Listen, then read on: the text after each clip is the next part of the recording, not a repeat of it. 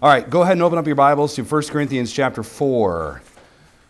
We're going to stand together for the reading of God's Word. 1 Corinthians chapter 4, and we'll start in verse 6.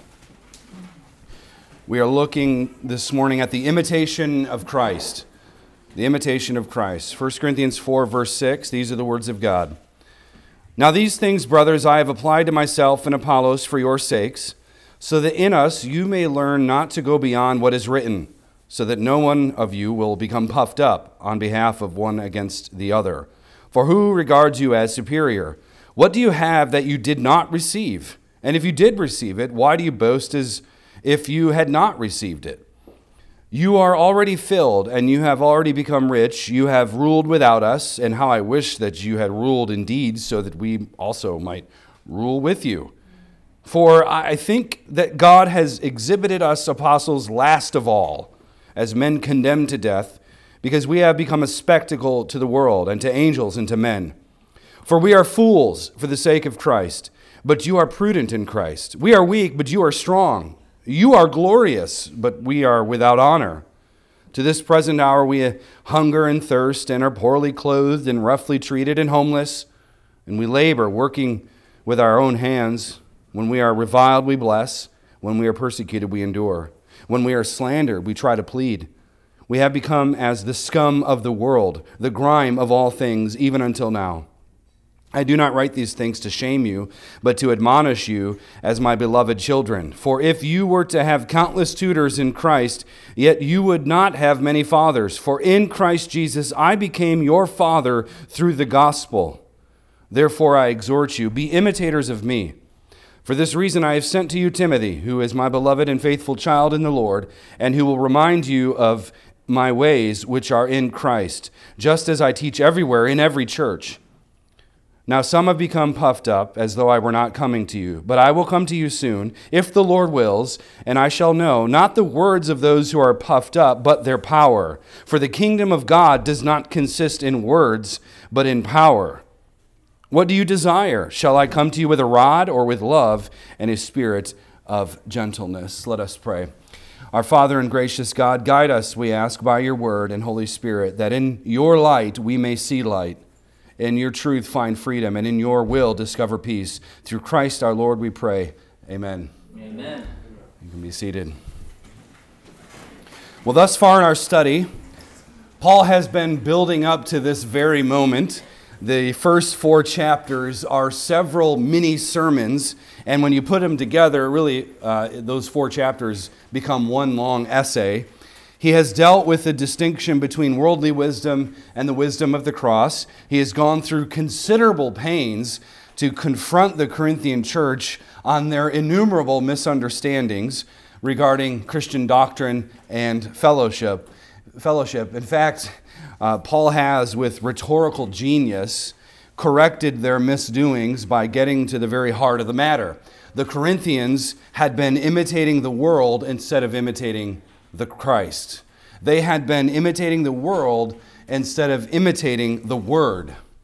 They should have been more mature, but because they were too busy jostling for notoriety in the church, Paul has to tell them that they are, in fact, quite immature. They're quite immature.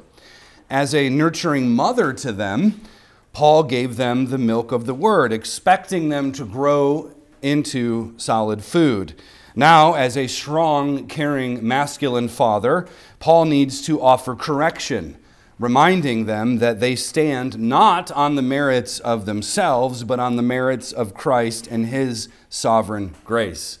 So in our text this morning, Paul will remind them that Scripture sets the agenda for all of life. Scripture sets the agenda for all of life. Our daily living is sustained by the gifts of God's grace. Scripture sets the agenda. Our daily living is sustained by the gifts of God's grace. Pride and selfishness are diametrically opposed to the way of the cross. Christianity requires great sacrifice. Christianity requires great sacrifice. It's built in. If Christianity doesn't look like sacrificial living, it's not Christianity. And he will tell them that immature Christianity looks like self-exaltation. He will tell them that younger Christians ought to do whatever they can to learn from more mature Christians. And all of us are called to imitate Christ. And being a good role model in helping disciple others, he says, often looks like parenting. In a sense, Paul's goal here in bringing this all together is to show the Corinthians what apostleship looks like and consequently what they should look like. So let's look through our text. Verse 6 through 13 is a unit, so we'll deal with that first. In verse 6, Paul tells them that the ultimate problem isn't between Paul and Apollos. That's what they were. I'm of Paul, I'm of Apollos. They were putting a wedge between these two teachers. And Paul says, actually, there's no problem here at all. And that's what they were saying. But the problem is them. Again, sometimes you just listen to people and the problem's clear. It's more an issue of them than it is the recipient of whatever it is they're saying. And he's been speaking about himself and Apollos, but he says here in verse 6, only in a way to illustrate the matter. He's illustrating the issues by bringing up Paul and Apollos repeatedly. And the point is, though, he says that none of us are to go beyond what is written. A favorite verse of mine. None of us are to go beyond what is written. Because when we move past the authority of Scripture, people will become puffed up, he says, and bitter strife and quarreling with one another begins to set in. So don't go beyond what is written, he says. Stop going past that. You don't need Moses and then a little bit of Plato. You don't need to go beyond the Scriptures. It's what God has revealed to us. The congregation had boasted about their own self-perceptions. They thought themselves to be wise and immensely important. People knew who they were. They were very prominent. So-and-so teacher last week came through and he knew who I was. He called me by name. I'm really important. That sort of stuff. And the Corinthians had moved beyond, in a sense, they had moved beyond the authority of Scripture, and they had established their own authority in its place. People that do this think themselves to be smarter than God, more righteous than God. And the only way to pop the balloon of self-inflated pride is with the needle of Scripture. So Paul reminds them of Scripture, and then he gives a little sarcasm, which is just wonderful. He lays it on thick here. In verse 7, he begins essentially saying, who do you think you are? Who do you think you are? He goes on, well, what do you have that you did not receive? Rhetorical question, what's the answer? What do you guys have, cross and crown, that you did not receive? Nothing. That's the answer. Nothing. Okay then. Lay on more sarcasm. If you did receive it, why do you boast as if you had not received it? As if it was something of your doing. Why do you boast as if it's something of your doing when nothing that you have was yours? It was given to you. In other words, you've been given the grace of God in Christ. Do you really think that grace is meant to inflate your ego? You know, it's again the age-old problem of being really proud about your humility. Paul says, you have no bragging rights at all. Everything you have, including your own life, is a gift from God. Everyone owes his life to God, so why puff yourself up thinking that you're a self-made man? The grace of God flattens everything out. The grace of God flattens everything out. No one can ultimately take credit for anything. In context, he's really talking about teaching. That's kind of what these fighting over teachers and all of that. And kind of what he's essentially saying here is, well, bad teaching isn't something that should make anyone boast. If it's bad theology, why boast in it, right? But good teaching is God's gift, so don't boast in that either, because it's God's gift. And this may very well be the crux of Paul's argument. It's the grace of God, people. Pay attention. It's the grace of God. As the saying goes, I heard Coach Harbaugh say this, don't think that just because you were born on third base that it means you hit a triple. In verse 8, he goes right after them some more. They're filled, they're rich, they are ruling as philosopher kings. And Paul says, well, if only that were the case, then the apostles might rule with you. I wish you were ruling. I'd ride on your coattails, he says. Implied is the fact that the Corinthians were self-made people who moved on from the apostles. They had outgrown their need for Paul. They didn't need him. And thus, the problem with that is they outgrew the scriptures. They had become respectable, growing and outgrowing their need for any further correction. And to be clear, Paul scolds them for their self-inflated obsession with worldly philosophy, and it's because it's something that's absolutely contrary to the King Jesus gospel. And their problem is, one writer says it this way, they are uncritically perpetuating the norms and values of the pagan culture around them. March for life. They're uncritically, they're not thinking about it. They're perpetuating the norms and values of the pagan culture around them. Self-deception in Corinth had become so bad that Paul needs to dislodge it with a bit of sarcastic bite. And he wants to bring about some humility. You guys are filled. You guys are rich. You're ruling. Man, this is awesome. They're high and lifted up, but what are the apostles? Well, he's going to tell us in verses 9 through 13. In comparison, he says, the apostles are dead last. They are condemned to death, becoming a spectacle to the world. While the Corinthians are at the top of the social ladder, the apostles are being carried away as prisoners in the Roman parade of victory. That's what a spectacle means.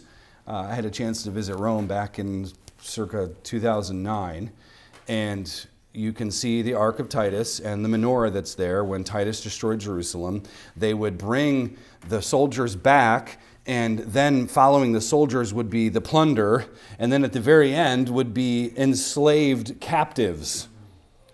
And eventually this parade of victory, because you didn't have Twitter back then, you had to show everybody, the prisoners the next day would be executed. Paul says, that's us. You guys are up front with Caesar. We're in the back going to die soon. That's what a spectacle means. In the eyes of the world and to angels and to men, Paul says, they're being carried off into further suffering. Quite the contrast here between Paul and the Corinthians. Paul heaps it on them some more in verse 10. The apostles are fools for the sake of Christ, but they're the wise ones. The apostles are weak in comparison to the strong teaching of the Greek philosophers, and the Corinthians thus, because they love that, they're strong too. The apostles are dishonored, but boy, the Corinthians, they have all the glory. You can feel the sarcasm dripping off the page here. What Paul does here is point out that his manner of living is consistent and in line with the message of the cross. How Paul is living is following the cross, following Christ. But the Corinthians are chasing after a manner of living completely opposed to the gospel. They like cheap grace, Bonhoeffer calls it. They like cheap grace. Paul is about to deal with the sexual immorality and dysfunction in the church, and he's going to get to that in chapter 5. Lord willing, we'll cover that chapter next week. It's a short one, but he's about to go right into it. And now he's just laying it on thick. Here is the reality of the situation. Verse 11, the apostles are hungry and thirsty. They're virtually naked and exposed. They're treated poorly and without a home. They labor with their hands. By the way, laboring with your hands in Greek culture was a despised profession. You needed to be smarter and like the philosophers, and then you were viewed as really important. But if you're just out working with your hands, then you were despised. But that's what did Paul do? He worked with his hands. He was a laborer. He made tents. So they labor with their hands, and when they are reviled, the apostle blesses the revilers. They don't repay evil with evil. When the apostles are persecuted, they have to endure. The Corinthians aren't enduring anything but their own abysmal pride, but they have to endure for the sake of the gospel, verse 12. Verse 13, when slandered, they plead. When slandered, They plead and try to reason with people and persuade them to the gospel. They are, he says, the scum of the world, the grime of all things, which is a good translation. They are, in other words, what he's saying is they are living examples of the cross. These things aren't misfortunes, but identifying marks, says one writer. They're identifying marks of the authenticity of his apostleship because they manifest his conformity to Christ's sufferings. He says in Colossians how he's filling up what is lacking. Not that Christ's atonement isn't sufficient, but there's more of that to take on, and Paul takes it on. So grime, well, the word scum refers to what is left after you clean a dirty pot or a dish. And grime communicates the dirt from one's shoes. That's what they are. And as people of the cross, what else can we expect in a world that hates the Lord Jesus Christ? People of the cross are people of the cross. It's a cross, bloodied and condemned in the eyes of the world. The Corinthians would find all of this to be contemptible rubbish. They had nothing but contempt for him. But Paul says this is cruciform living. This is what living looks like in this culture. We have to look like Jesus Christ. We have to look like him. Paul says he's just being a faithful steward. I love, one writer put it this way, Paul is saying in the strongest possible terms that to be a follower of Christ is to share his destiny of being scorned and rejected by the world. Having confronted the Corinthians, Paul wants something else to be clear there in verse 14. He's not trying to shame them, but to admonish them, which is a fine line in parenting. Because you want to rebuke and correct, and shame can be a grace, but you're trying to build up, not tear down. And that can be a difficult thing in parenting. But they are his children, he says. I'm not trying to shame you. There's a goal here. You're my kids. I want you to grow up. I want you to learn. And he's pointing out something that should be glaringly obvious, but because self-deception runs deep, it's not obvious to them. They have had countless tutors in Christ, countless, but they don't have many fathers. In fact, Paul's establishment of the gospel in Corinth made him a father. He's a spiritual father to them, and they are his spiritual children. That's in verse 15. Now, these tutors were tutors in the ancient world, they were people who came to help the parents instruct their children. They're almost like babysitters, except for you're just part of the family. You don't leave.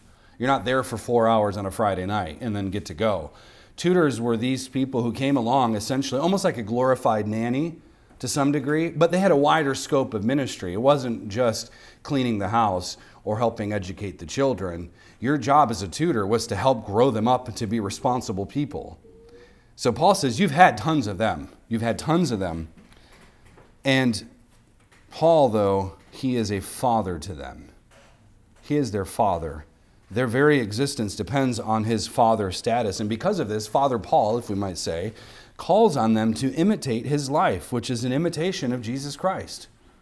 Everything he has just said in comparing the Corinthian way to the way of the cross has been exemplified in his life. His whole argument descends here. And for this reason, Paul says in verse 17 that he's going to send Timothy to them. It's partly why I wanted to read 2 Corinthians 1, because Paul ends up writing 2 Corinthians, which is really 3 Corinthians, with Timothy. But he's going to send Timothy to them, and Timothy's going to remind them who Paul really is, what Paul's really teaching, and he sends him, though, so that they understand what discipleship truly looks like, which he does in all the churches, he says. So apparently some were puffed up. They were arrogantly saying that Paul wasn't going to come back to Corinth and, he abandoned them, sort of woe is me, but they were more prideful about that. But they knew which gospel was taught in all the churches. Paul was not unclear about that. And yet they chose to curate their own suitable version of the gospel. And Paul says they're full of hot air. You're puffed up. He's going to talk about that again later. You are full of hot air. Pride is the wind that inflates the ego. The Spirit is the wind that humbles the ego. And Paul says, however, in verse 19, that when he comes, he'll know more about their puffed up words. He's going to hear more about this. But the problem, though, is that the kingdom of God does not consist in words, but in power. They talk a big game, but does their life reflect the convictions of the gospel? This is a major problem today. Does their life reflect the convictions of the gospel? The true test of biblical fidelity is whether or not people are empowered by the Spirit and not their rhetorical abilities. It's easy to talk the talk, he says, but that's not how the kingdom works. Can you walk? Can you walk? In preparing for the next problem of sexual immorality, Paul asks them in verse 21, "What do you desire? Shall I come to you with a rod or with love and a spirit of gentleness?" The father doesn't need to use the rod because his children know the difference between shame and admonishment. Paul has always treated them with love and gentleness. He is their spiritual father. And in asking it this way, he wants them to take the time to do some self-reflection. It's a great question in parenting. The goal in parenting is to get to the heart. But you want to not just get to the heart. You want them to, in their own minds, start to articulate things. So you might lead them with questions. And they're oftentimes either rhetorical or, self-explanatory in that same way. But you want them to do some self-reflection. That's why Paul asks this here. Do you want me to come with a rod? Or would you prefer this? Well, obviously, we want that. We don't like your harshness. We want this, even though he just laid it on thick. But he wants them to be thinking here. And the question assumes that they're going to prefer the latter. Love tends to be concealed in chastening. And it's important, especially in parenting, when you correct a child, you're trying to help them understand that you love them. Because you do love them. But love, it's still love, even though it's chastening and correction. But love is very much revealed in gentleness as well, which is far more preferred, he says. And it's still love, but the receiver needs to decide for himself how much prideful pushback he's going to give. That's why he asks this question. So, how shall we then live? The tension here lies in the fact that the apostolic preachers of the gospel are still out there in the world bearing their cross each and every day. This is the tension. Paul and the Apollos, they're still out there doing the work. And yet the immature Corinthian church has preceded them in eschatological glory. Meaning they're so wise that they have moved past the cross and the scriptures that testify to the cross. They're just so smart. They don't need scripture. We're brilliant. Their father is lowly, and the children have become kings.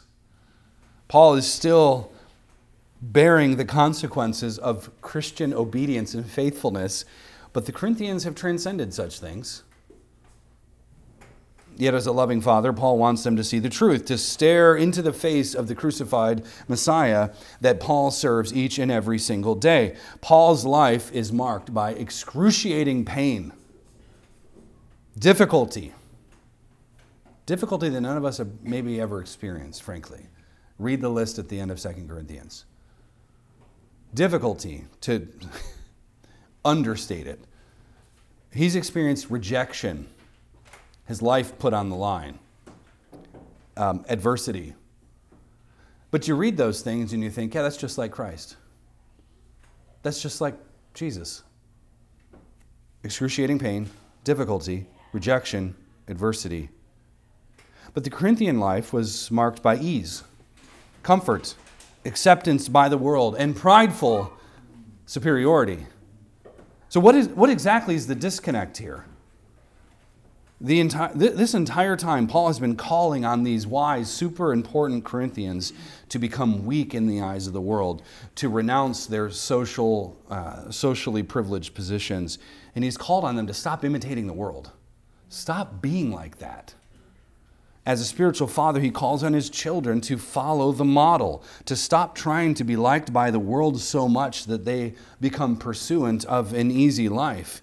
And rather than imitating the world, which is completely antithetical to the gospel, Paul says to imitate him. He says, imitate me, which is to say, as I follow Christ, he's going to come in a few chapters and say the same thing. As I follow Christ, follow me. To the degree that I'm committed to the gospel, you should follow me in that. Paul's ways were Christ's ways, which demonstrated that Paul's apostolic authority, rooted in the Scripture, is something to be followed and mimicked. They wanted status and recognition. Paul wants true kingdom power in obedience. They wanted notoriety. They wanted prestige. Paul wants faithfulness. So what do we do with a passage like this? Well, do you want to imitate Christ? Paul tells us how. And I have 3 ways from the text that teach us how to imitate Christ. The first one is easy. Do not go beyond the Scriptures. If you want to imitate Christ, he says it very plainly here, do not go beyond what is written. Do not go beyond the Scriptures. To put some sarcastic bite on it, for crying out loud, church, do not go beyond the Scriptures. And what I mean is, do not be tempted to think that there are places of authority in the world that are outside the reach of Christ's totalizing kingdom and the Word of God. Stop pretending that there are places in the world where the Word of God has no business being in. The Scriptures teach us about God, about ourselves, about the world. The Scriptures give us an accurate understanding about how we should live. And Paul says, do not go beyond this. There's a stopping point. Don't go past it. Don't add to the Word of God. Don't supplant it with philosophies and all of this stuff. Do not think that the Bible isn't sufficient for life and doctrine. When men fancy themselves to be quite clever, they will invariably rely on their own wisdom instead of scriptural authority. Do not give in to this temptation. Fight the Enlightenment urge to establish your own reasoning as supreme. We'll go further. In more recent times, fight the existential urge to reason yourself into complete nihilism. That's what the world is doing. The world is running to their grave. We're saying that's not the way to live. The Bible says this, and many don't care what the Bible says, but we don't want to give in to that temptation. We don't want to follow the masses and say, well, this seems like it's a good idea. What does the Bible say? And you will get regarded as hyper-fundamentalists, to which I say, I love it. I like the fundamentals of the faith. Don't go beyond the Scriptures. If you're going to follow Christ, you're going to have to obey His Word. It's just what it means to be a Christian. And Scripture is meant to transform the people of God, so don't go beyond it thinking that there's something better out there in the world. And when Paul says that the kingdom does not consist in talk or in words, but in power, what he means is that the power in this context is what is effective, not necessarily that which is spectacular. What is effective? How are hearts changed? It's a difference between obedience and pragmatism. The power lies in what is effective, not in what's spectacular. And we like to dress the gospel up, right? We love, it's that time of year where I have a little pit in my stomach because people are going to do Easter egg helicopter drops, and I want to scream and yell, church repent. It's that. It's let's dress this up so that the world likes us. And everyone today wants what is spectacular, so they go chasing the current thing. But true kingdom power is what transforms people. It's the old ways of preaching the gospel, confronting idolatry, and building churches on the foundation of Christ and His Word. That is power. Current things come and go. And there will be more current things. Remember, it's an election year. So buckle up. Lots of current things coming. Stay rooted in the Scriptures. Number 2, sacrificially live for the sake of others. Sacrificially live for the sake of others. Notice I didn't say just live for the sake of others. We live ultimately for the sake of Christ and his kingdom, but we are also called on to this life of sacrifice, sacrificial living for the sake of others. The foundation of the church is Jesus Christ, and it is most certainly not a social construction built on men's ideas. As such, it can be tempting to want to live for one's own notoriety and supremacy. Listen, respectability from the world is a trap. Respectability from the world is a trap, and many pastors, many Christians are guilty of it. They simply want to be liked by the world, and so they will try everything to be respectable in their eyes. And many people want to be viewed as accepted by the culture. I don't want to be accepted by our culture. The news clip that went viral says, if you think our rights come from God, then you are a Christian nationalist. The boogeyman right now for this election year. Abortion, Christian nationalism. So I guess we're all that. Because unless you think the state gives you rights, you've never heard that said here. But they want to appear righteous in the sight of men. They'll march in the March for Life, but they won't actually confront the culture of death and start calling on their own church to repent. That type of thing. Men who want a level of respectability in the eyes of other men are those unfit for serving the kingdom. They're unfit. And oftentimes these types of respectable men or women will be all talk and no power. It's all talk and no power. They talk a good game, but they're always angling for something. And rather than sacrificing for others, they'll live for their own glory. They're legends in their own mind. It's like this Osteen clip, like, you're destined for greatness. Maybe you're destined to die preaching the gospel. And I'll tell you, you do not become the scum and grime of the earth by being nice to people. You also do not become humble by wanting to be liked. If you want to imitate Christ Jesus, you're going to have to imitate Christ. That's how it works. Live sacrificially for the sake of others. Be willing to endure shame and contempt and wrath from the world by suffering with and for the sake of another. Number 3, imitate other wise and godly people. These are just 3 points from the text, very simple. Imitate other wise and godly people. If you want to grow in your Christian walk, then find someone to help you and beg of them to teach you. Watch how they exercise self-control. Listen to how they talk. How do they make decisions? What rhythms of life do you need to mimic? How are they devoted to Christ? How do they love their wife and kids? Order your life accordingly.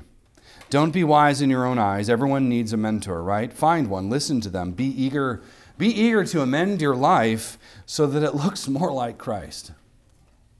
And finally, as a way of pulling all this together, please know that the gospel must be embodied. The gospel must be embodied. The obedience of faith is something that has tangible results in the world. We are not merely intellectuals who enjoy sound doctrine. That sound doctrine is supposed to impact us. It ought to change us. And when we study the Bible, we pour ourselves out, we learn from godly people in order to make a difference in the world. And the prevailing philosophy of our culture is hedonism. It's hedonism. It's living to please oneself and oneself only. Most people think the highest good. Ask them next time you speak to someone, what do you think? Go with the shorter catechism. What is man's chief end? What is man's chief end? What is the reason for your existence? They think that their highest good, what is the highest good? It's living for one's own pleasure. That's it. And this is very, very tempting. And we must remember, however, that we live for another. We live for another. We live to serve King Jesus. We live to embody the cross each and every day. And this means that we will stop wanting to be liked by the world. We'll stop trying to please men and we'll start being bold for the kingdom. Holiness is not simply in Christian talk. It's in Christian walk. It's daily dying to self and living for Christ. And when Jesus said, and he commanded us to take up our cross and follow him, he meant to take up the call of self-denial. Our job is to manifest the rule and reign of Jesus Christ our King. We manifest that in our living and in our personal walk, in our families, in our churches, in the world. And this is a real battle. The world of fallen, sinful man versus the world of Jesus Christ and his total lordship. That's the battle. And this call, I'll tell you, it's not for wussies and wimps. It's just not. It's not for those who have a bit of pride and self-importance. This is a call to embody the cross as a way of living in the world, and it's how the victory of Christ is implemented. How did the kingdom get implemented? Look at the cross. That's how it was implemented. The foolishness, the bloody, the scum of the earth, the jeering, the mocking, all of it, that is how it was implemented. And it's not going to be implemented in mere talk, but in power. Too much talking today. Social media made it worse. Way too much talking, not enough action, not enough power. The power that comes from men and women willing to swim upstream, to go against the grain, to be willing to be mocked and ridiculed and even tortured by the world. That is the call. And far too many Christians are comfortable in their apathetic uselessness. Worldly wisdom tells us to look out for ourselves, to be totally isolated from any sort of Christian witness. After all, we wouldn't want the world to think that Christians actually believe their Bibles. We think discipleship is making others like us instead of making them like Christ. And listen, if you want to follow the crucified but risen and reigning King, then be willing to do the following, because this is what Paul did. Number one, might not want to write this down. I'm going to go fast, but if you want to know later, ask me. Live like criminals on death row being paraded in public. 2, be foolish and weak in the eyes of the world. If you want to follow Christ, those are required. Number 3, suffering physically, possibly. Number 4, grind it out to make sure your bills are paid. This is everything Paul said here. We're laboring with our hands, he says. Number 5, bless and endure when the world throws insults at you. And number 6, be treated like garbage. That's the way of the cross. And this is literally everything here. Don't come to Christ and follow Christ if you prefer to be left alone. Come to Christ to be forgiven, and come to Christ to be enlisted in his active army. And remember, the enemy will always be shooting at you. The war's already going on. You just happen to get involved. They're shooting at you, but guess what? You have the sword of God's word to aid you as you walk with Christ. So if you want ease and comfort, I don't suggest worshiping a man who was beaten, tortured, spat upon, and crucified for all to see. And I'll leave you with these words. This is from Thomas à Kempis. His book, The Imitation of Christ, was written in the early 1420s. He said this: "Learn to obey, you who are but dust. Learn to humble yourself, you who are but earth and clay, and bow down under the foot of every man. Learn to break your own will, to submit to all subjection. Be zealous against yourself. Allow no pride to dwell in you, but prove yourself so humble and lowly that all may walk over you and trample upon you as dust in the streets." That's the way of the cross. That's the implementation of victory. The world may walk all over us. That may be the case. But rest assured that it's a sign of Christ's victory because he raises the dead. He will be victorious. Amen? Amen. Let's pray.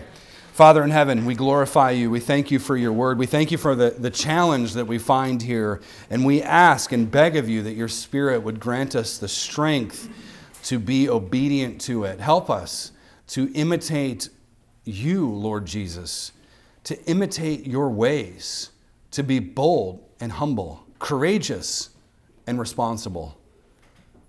Teach us how to be better at being the salt and light you have called us to be in this wicked and dark culture.